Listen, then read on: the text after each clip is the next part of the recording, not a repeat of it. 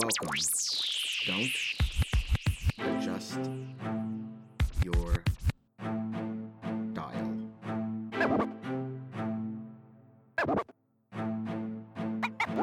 Poli-Sci coming at you. Michael Pickering here with our next episode in our 9-part miniseries, Our World in Numbers. We're doing different top 10 lists for economic and development variables and indicators and seeing what's shaking down in the world today. And we've already done GDP and GDP per capita with the top 10 ranked countries in each of those categories. But now, we're doing the top 10 Gini Index countries in the world. Now, for almost all of you out there, Gini, well, this is something new. You know, I knew most of you out there at least heard of GDP or GDP per capita before, so it was a nice and easy slide into that. But Gini Index is a bit more complex, a little more economic and mathematical, if you will. But we're going to break it down all nice and easy for you, so no worries. The Gini Index, also known as Gini coefficients, well, it measures the amount of income inequality in a country. Simple as that. The measure goes from 0, being completely equal income distribution, to 100, being a completely unequal income distribution. Now, in reality, we know there's no such place as a country with perfectly equal income distribution among the population, because that would mean everyone in the country makes the exact same amount of money. And remember, that's what GDP per capita shows us, and we said, that's all make-believe. But it's also impossible to have a country where income is completely unequal. You see, the two extremes of this measure, the 0 and the 100, aren't seen in reality. No country has either of those values. So it's important to stake out where the actual extremes are first, to give you a bit of perspective on the range of actual occurrences in the world today. So the closest country to 0, which is perfect income equality, is a 24.6. And the closest country to the score of 100, which is complete income inequality, is a 63. So you see, our actual range of values, even though the scale theoretically goes from 0 to 100, our reality and country range only goes from 24 to 63. Now, enough of the nerd talk. I know you're saying already. Let's get to the list. And our data come from the World Bank and include years 2017, 2018, and 2019. And we'll talk about that later. Let's go. And coming in at number 10 is Finland with a 27.3 in 2018. Number 9 is Belgium with a 27.2 in 2018. Number 8, Ukraine with a 26.6 in 2019. Number 7, Iceland with a 26.1 in 2017. Number 6, the United Arab Emirates with a 26.0 in 2018. And now to our top 5, and number 5 is Moldova with a 25.7 in 2018. Number 4 is Belarus with a 25.3 in 2019. And tied for number 3, the Slovak Republic and the Czech Republic, both with a 25.0 in 2018. And number 1, the country with the least amount of income inequality in the world? Slovenia, with a 24.6 in 2018. And there you have the list, my friends. But now, as always, let's dig a little deeper. Let's start by asking, what really is income inequality? Right? Because that's what Gini is measuring. How much income inequality exists in a country? Well, you see, income inequality is looking at the entire economy of a country, the GDP of it all, and seeing how that money is spread out throughout the entire country, throughout the entire population. You ever heard that saying, the rich get richer and the poor get poorer?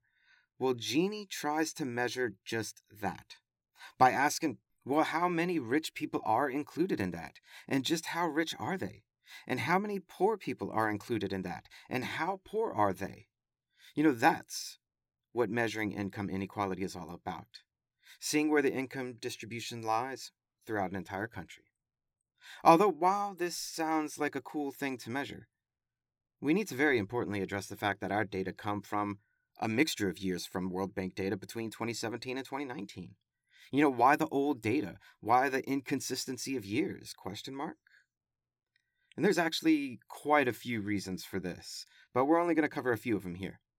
Firstly, and for a lot of global statistics out there, Sadly, not every country has the resources to provide data to people to actually calculate every statistic that we want. Though sometimes the World Bank or United Nations or other groups and organizations, they will pay for the data collection in different countries. But they don't do that every year, and not for every single country, and not for every single statistic. Simple as that. It'd be way too expensive.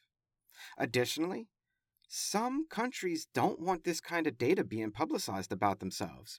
Let's say income inequality is really bad in your country, and you're part of the government. You don't want that reaching the public's ear. Hell no.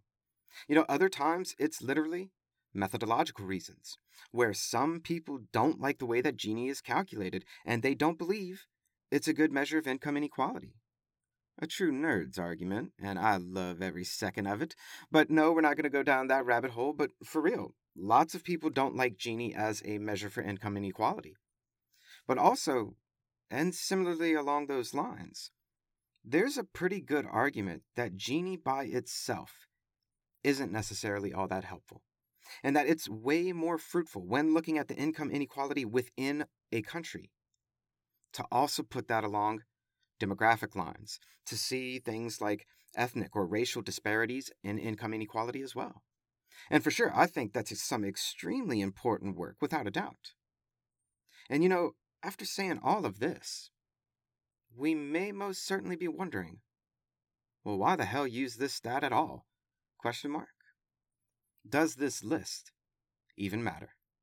And the short answer is yes, this list matters. But not when looking at just one particular country, but rather when looking at global income inequality. If you're really interested to see how your country is measuring up to the rest of the world, and income inequality matters to you, then hell yeah, this list matters. On our top 10 list of countries with the most equal income distribution in the world, there is only one, I repeat, one country that shows up on either of our previous top 10 lists about GDP or GDP per capita.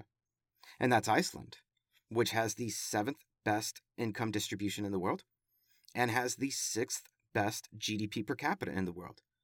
Meaning that in Iceland, not only do people make a lot of money on average as measured by GDP per capita, but the income in that country is far more evenly distributed than almost any other country in the world.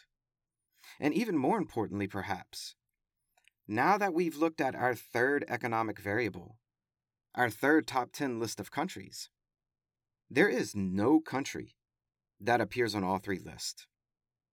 And again, we stress, how well a country is doing in development is directly connected to what measure you use to tell your story. And let's be fair, Gini, GDP per capita, GDP, all three of these development variables are about money. And what if money isn't all that matters to you? What if, I don't know, maybe something like education or health means something to you? HDI, we'll see you next week. And that's this Tuesday's Top 10 list. Check out LoFiPoliSci.com, the music, the episodes, the blog, the letters, the art. Add us on all the socials. People, hit us up. Always remember that Lo-Fi Poli-Sci is more than just me. It's the we that we be. Talk to you soon, Lo-Fi listeners. Pickering, signing off.